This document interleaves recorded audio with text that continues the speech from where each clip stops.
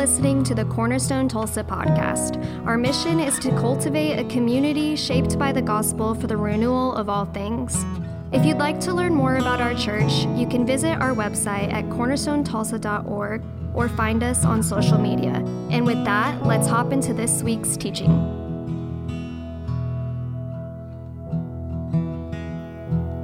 Our Old Testament reading comes from Amos 3, 1 through 2, and 10 and 11. Hear this word, people of Israel. The word of the Lord has spoken against you, against the whole family I brought up out of Egypt. You only have I chosen of all the families of the earth. Therefore I will punish you for all your sins. They do not know how to do right, declares the Lord, who store up in their fortresses what they have plundered and looted. Therefore this is what the sovereign Lord says. An enemy will overrun your land, pull down your strongholds, and plunder your fortresses. Our New Testament reading comes from 1 Corinthians 1, 10 through 17. I appeal to you, brothers and sisters, in the name of our Lord Jesus Christ, that all of you agree with one another in what you might say, and that there be no divisions among you, but that you may be perfectly united in mind and thought. My brothers and sisters, some from Chloe's household have informed me that there are quarrels among you. What I mean is this. One of you says, I follow Paul. Another, I follow Apollos. Another, I follow Cephas. And still another, I follow Christ. Is Christ divided? Was Paul crucified for you? Were you baptized into the name of Paul? I thank God that I did not baptize any of you except Crispus and Gaius, so that no one can say that you are baptized in my name. Yes, I also baptized the household of Stephanas. Beyond that, I don't remember if I baptized anyone else. For Christ did not send me to baptize, but to preach the gospel, not with wisdom and eloquence, lest the cross of Christ be emptied of its power. This is the word of God for the people of God. Thanks be to God. Y'all can take a seat. Thanks, Allison and Betsy. Thank you. All right, did you know that yesterday our little church turned 5 years old? We should have a birthday cake or something like that. I was remembering this morning, it was January 21st, 2018. Some of you were there. And, oh man, it was fun and it was a little scary. We decided that we wanted to do an unlaunch of a church, meaning we tried to do it quietly. We didn't have a social media campaign. We didn't do door knockers. We just prayed. We memorized scripture together as a group launching a church, and we just hoped and trusted that people would come. That whole John 15:5 thing. If you remain in me and I in you, you'll bear fruit. We thought, can you launch a church like that? Well, let's give it the old college try. And I remember at our old building, I was downstairs, just a bundle of emotions, looking at these cars pull in, and I'm wondering, is anybody going to come? And I'm watching all these strangers walk up the hill toward the chapel, and I think, who are these people and why are they here? My grandma, Marie Smith, who went to be with the Lord, was there. The picture that I sent to our staff and to our board yesterday shows grandma with her, her white hair, sitting at the back, sitting next to, a 17-year-old. And I am just so grateful to God to get to be a part of this and to get to, with all of you, be the Church of Cornerstone. What a great gift. And what's amazed me from the beginning is that the church has not been, in some ways, homogenous. We are more white than I pray that we will be in the years to come. Where I hope that the Lord will cultivate those relationships, will be more ethnically diverse in the years to come. But from a spiritual background, we have a lot of diversity in this room. There are many people in here who have been raised Roman Catholic. I see you when I cross myself at the end of the service. I'm glad that you feel the freedom to do that. You bow to the cross. We have people who come from an Episcopal or an Orthodox background. We've got all kinds of Bible church and Baptist people. We've got Presbyterians. We've got Lutherans. We've got Church of Christ. We've got one Mennonite that I'm aware of. Non-denominational charismatics, oneness Pentecostals, and we all ended up in one church being one church together. Each of us have gathered in this room, in this city, at this point in time, driven by some kind of hunger or curiosity. And it's the Lord Jesus, through the Holy Spirit, that's called us together, who's instigated our union. And as is appropriate from time to time in the life of the church, I want to set expectations and remind you again that ambition that we feel together called to pursue, the mission of our church. Say this with me. We're called to cultivate a community shaped by the gospel for the renewal of all things. A community shaped by the gospel for the renewal of all things. And this language flows very naturally from the conversations we've had in recent weeks in this season of Epiphany about how God wants to take these disparate groups of people and form them into one new family. On the first Sunday of Epiphany, we looked at the particular gospel that we preach in the church. The gospel we preach is not spirituality in a vague way or like generic religion, but it's the particular message of everything that God is doing in the person of Jesus Christ to reconcile the world to himself. And how that gospel compels us to be present as Christians in those places where his name is not honored. Ellison and Betsy are embodying this in a way that we're all in our own ways meant to embody. Last week we talked about how the call of Jesus provokes us to follow him. We as individuals must respond to that call. The call of Jesus is to follow him, but that call creates a community. Something that many of us have learned the hard way is that community is complicated. Some of you are here because things were complicated there before. Church can be complicated. You have different expectations. You have misunderstandings. You have hurt feelings. Sometimes you have diverging beliefs. The church can be complicated, but that complicated community is the very context of our salvation. It's in community that God gives us the gift and the challenge of other people. And other people can be like scouring pads for our ego. Eugene Peterson said there are two things you need to have a real church. If you want a real church, you got to look for these two things. One of them is the apostles' teaching, the faith that has been passed down to us from the very beginning.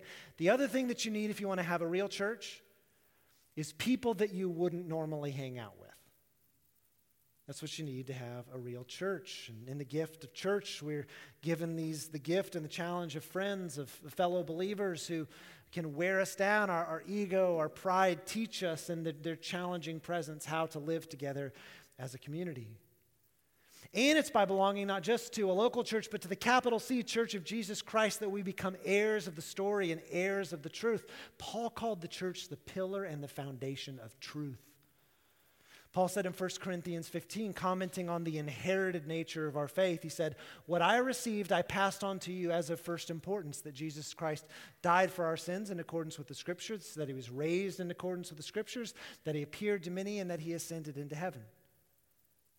It tells us by belonging to Christ's church, we recognize we're not making this stuff up.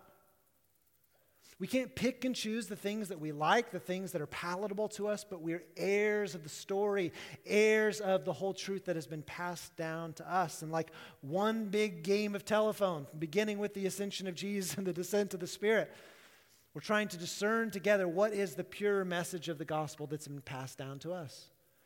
We recognize with humility that at times this game of telephone has diverged from the original message, and it's the church is this self-correcting institution. That the Spirit always beckons us back to a place of pure obedience and a pure reception of the gospel. But we mustn't be idealistic about the church. Dietrich Bonhoeffer, I shared last week, said, in thinking about the church, God hates visionary dreamers. He hates those people who have their own preconceived notion of what the local church should be like and therefore become an enemy of the church that actually is. The same Bonhoeffer who said this also said, "The word of God is stronger in my brother than in myself." So we must be realistic about the nature of the church and also recognize that God has given us a gift in our brothers and sisters in Christ, that hearing the word of God preached to us from them is a gift that we need, a gift that we cannot give ourselves. And it's in and through the church that we realize that like the whole idea that's popular now of listen to your heart is terrible advice. Because the truth and the wisdom that we need is not intrinsic to ourselves. It's beyond us and it's outside of us. Our identity even is given to us in our baptism. As the Father says over us, "You are my son, you are my daughter that I love. With you I am well pleased." The church has a key role to play. Paul said powerfully in Ephesians 3, now, through the church, the manifold wisdom of God is being made known to the rulers and authorities in the heavenly realms. Through the church, this is happening. I often think that this is a terrible plan. Anybody else? Partially because I know church leadership. I know my own proclivity towards stupidity. I know my own sin. I know my own folly. And I know yours too. God says through the church, he is letting his manifold wisdom be made known to the rulers and the authorities in the heavenly places through Jesus Christ. This language of through the church, the manifold wisdom being made known is lovely and wonderful and grand, but I wondered, thinking about the people that you serve with in kids ministry or the people that you're friends with, the people in your apprentice group, do the interactions you have with other believers in the church and the general experience of being part of the church, does it feel like the manifold wisdom is being made known in that way? I mean, does it feel glorious? Does it feel supernatural? It usually feels very, very different than that. It usually feels far too earthy. It feels to me in interacting with the church like I feel when I look in the mirror. There's a combination of the good and the bad, the vice and the virtue. There's beauty and there's also brokenness, and those are both ever present with us. In interacting with the church, there are glimpses of glory, but there are more often memorials of the mundane. It's normal. And so I would ask the scriptures, and looking at Ephesians 3, in what way is the manifold wisdom of God being made known through the church, this complicated community? I would say in calling the deformed to be reformed through Jesus the Messiah, and together to be formed into one new family. It's in the unity of the church. I loved how Ellison, in reading that message from a Muslim background believer in the Middle East, he said, we, talking about us together. How is the manifold wisdom of God being made known? That we who are deformed and malformed by sin are being reformed into the image of Jesus Christ to be formed into one new family together. And if there's something that can unite people in the Middle East and believers, believers here, believers in Africa and Australia and Asia, all over the world, that is something that is truly remarkable. And in that unity, the manifold wisdom of God is being made known. As we look at the texts assigned for today, there are texts that I probably wouldn't choose. That's part of the wisdom of preaching through the lectionary, is we're given these scriptures that over the course of the year, we're generally going to preach through the entire Bible. We read from Amos this morning. Have you ever heard a sermon on Amos? Probably you Acts 29 people did at one point. It was like 34 weeks on, Amos. I thought that was funny. Well, it's funny. It's like each of these texts it's not funny, they bring us a message of challenge. I would not choose Amos 3 for our teaching text because it's an uncomfortable word. Each of these texts bring us a word of challenge and a word of correction. Here's part of Amos 3 again from the Message version of the Bible. Listen to this, Israel. God is calling you to account. And I mean all of you, everyone connected with the family that he delivered out of Egypt. Listen, out of all the families of the earth, I picked you. Therefore, because of your special calling, I'm holding you responsible for all your sins. God, through the prophet, is speaking to these people saying, you were chosen, you were set apart for a purpose which you've denied and neglected, and God is calling them to return to their purpose. He's giving them a word of challenge and a word of correction to the people together.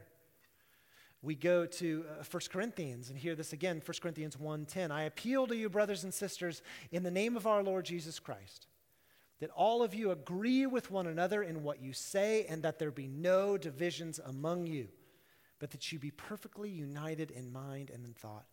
Have you ever been a part of a group of people that was truly united in mind and thought? This is an ambitious calling from Paul. Now, there's the whole discussion about, does unity mean uniformity? Well, to a certain degree, he's calling for uniformity of thought. I want you to believe the same things, that which has been passed on to you. Calls for perfect unity of mind and in thought. The text goes on to describe how this church in Corinth has been divided according to the preacher that they like the most. And some are like, well, I am a total Paul person. Paul is really doing it. And others are like, no, I really like Apollo.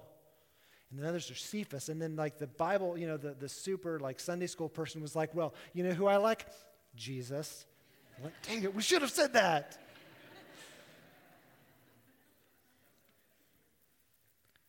Attaching to a certain preacher, this betrays the unity that God has called for in his church. John 17, I pray that they may be one as I and the Father are one.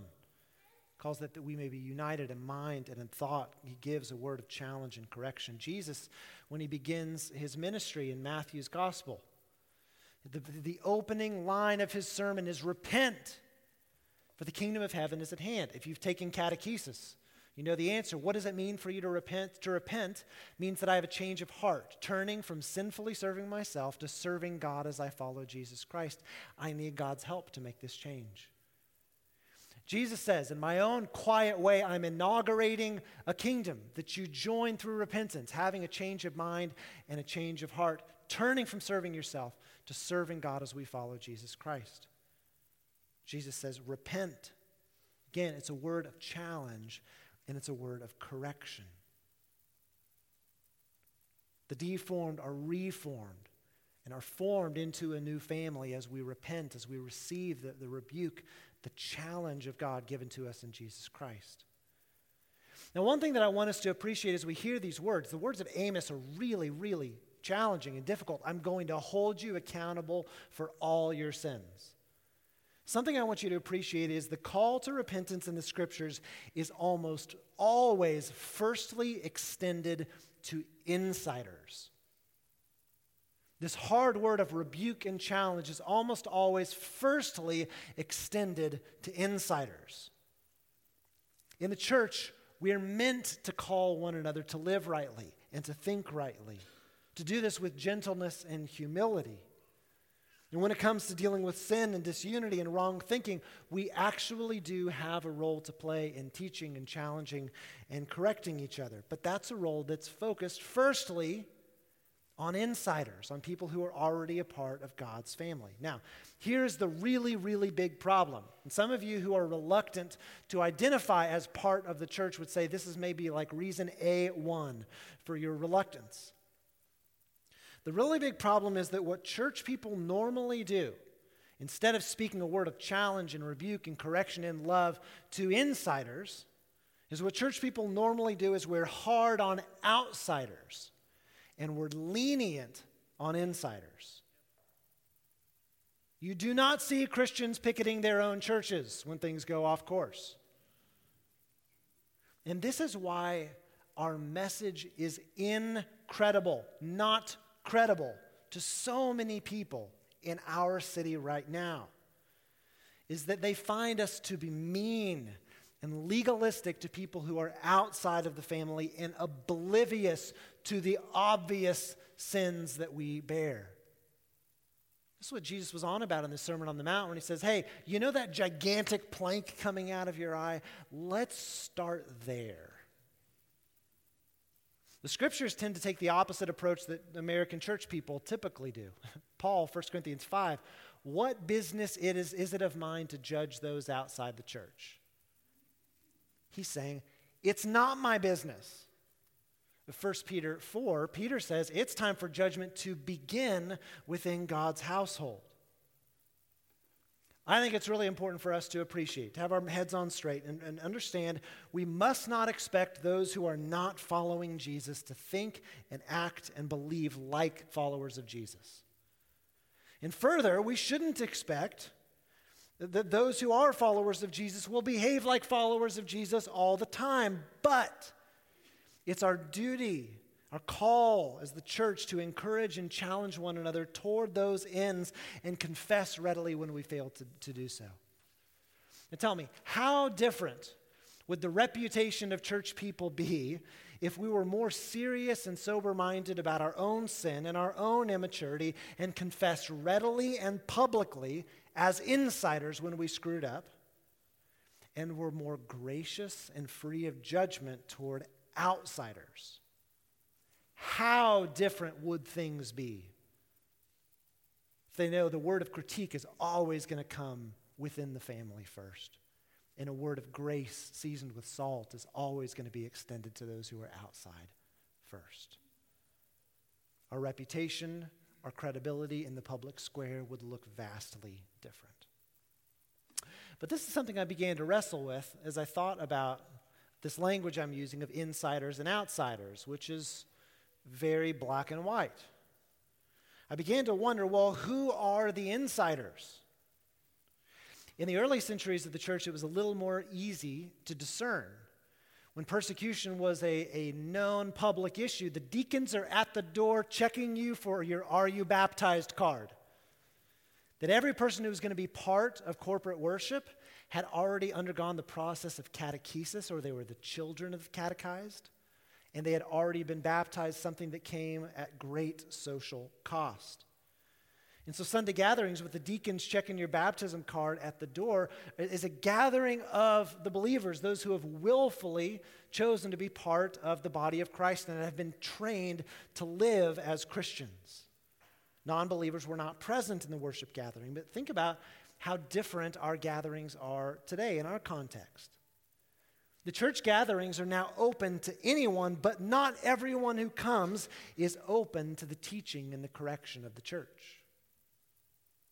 Anyone can come, but not just anyone is here ready to be challenged, ready to be corrected, and to submit. And this is where I began to think, oh, that archaic idea of church membership, oh, that might actually play a really important part of our discipleship together. If you've been wondering how to join the church and you don't know how to find answers, it's because there hasn't been an answer to the question yet. In 5 years, we've not yet officially had church membership. Early on, I thought, well, I don't want church membership to be just a status where, like when I served at another church, a local news anchor came on Easter and joined, and then I never saw him again. It's like, I don't want church membership to be a status. Church membership should be something that you do, and so we've, measured behaviors, not status. But there is something about willfully saying, I am in on this, and I'm submitting to the process. By virtue of becoming a member of a local church, not only are you willfully identifying with the whole body of Christ, you're also communicating to this local body, I am open to correction, and I'm willing to be called to Christ-likeness.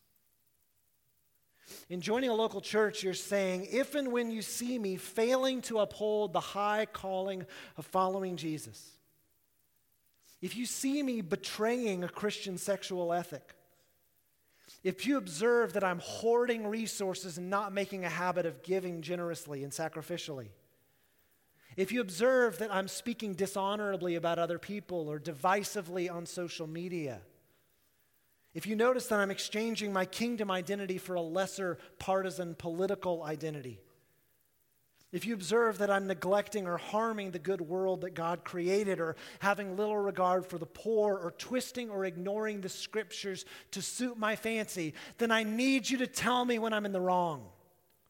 Help me to see the error of my ways. Tell me the truth in love. Encourage me to walk in the light. By virtue of that awkward and sometimes vulnerable step of actually joining, putting down roots in a local community, you're saying, I'm subjecting myself to the awkward and the messy and at times the painful process of living in community as part of Christ's community, so I welcome correction that I may be made more fully into the image of Jesus Christ. In 5 years' time, we've not done it, but it may well be for the sake of our mission. For the sake of the purposes to which God has called us, that we need to take this step so we can be more diligent and serious about calling one another to follow Jesus in community. And I say this as one who's learning along the way. But the absolute best posture for any of us to be in is not to be in a spot where others are always having to chase us down to point out, hey, man, you were way in the wrong about this, but for us to be the one who's chasing down wisdom and truth and correction. One of the first passages of Scripture I ever studied was Proverbs 2. If you cry aloud for insight and seek for wisdom as for hidden treasure, it will be given to you. We want to be in this spot where we don't even have to introduce language like church discipline or, God forbid, accountability partners. but we're actually running to one another, James 5:16, to confess our sins to each other and pray for each other so that we may be healed. We are so eager to be well and so aware of how malformed and deformed we've become that we seek the reformational work of the Holy Spirit that he gives us in the work of the church. This is the end of the psalm that we read in the middle of songs. David models a really great posture for the mature believer, praying, "Search me, O God, and know my heart. Test me and know my anxious thoughts. See if there is any offensive way in me and lead me in the way everlasting." He wrote elsewhere in Psalm 19, "Who can discern their own errors?"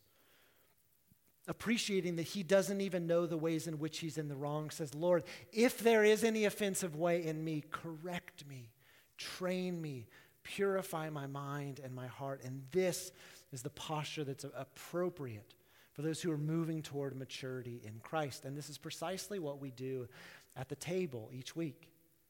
The scriptures teach us that when we come to receive Holy Communion, it's appropriate for a woman and for a man to reflect on their own lives, to confess their sins, to confess our need of grace, to ask the Holy Spirit to search us and reveal those places of error within us, to surrender our sin and our arrogance and our pride, the things that divide us from one another, and to take up the pardon of Jesus Christ and the empowerment of the Holy Spirit, Jesus, we feast on, who's present at the table with us. And we're also called to discern how to wisely live together as the body of Christ. Jesus says in the Sermon on the Mount, if you're offering your gift at the altar and there remember your brother has something against you, leave your gift at the altar and first go and be reconciled with your brother. This correction is not just individual, but it's social and it's relational. We confess to God our sins. We also confess to one another, "Hey, I blew it. I was rude. I'm so sorry. Will you forgive me?" It's in this kind of self-reforming community that God wants to form us into a new family. We who are malformed and deformed, being reformed by the Spirit to be formed into one new family together. And somehow in our Christian unity, not just in the local church by belonging to something bigger, God is making his manifold wisdom known to the world, that it's precisely through us, with our egos and our sin and our brokenness, that God wants to do something spectacular in the world. Let's pray together.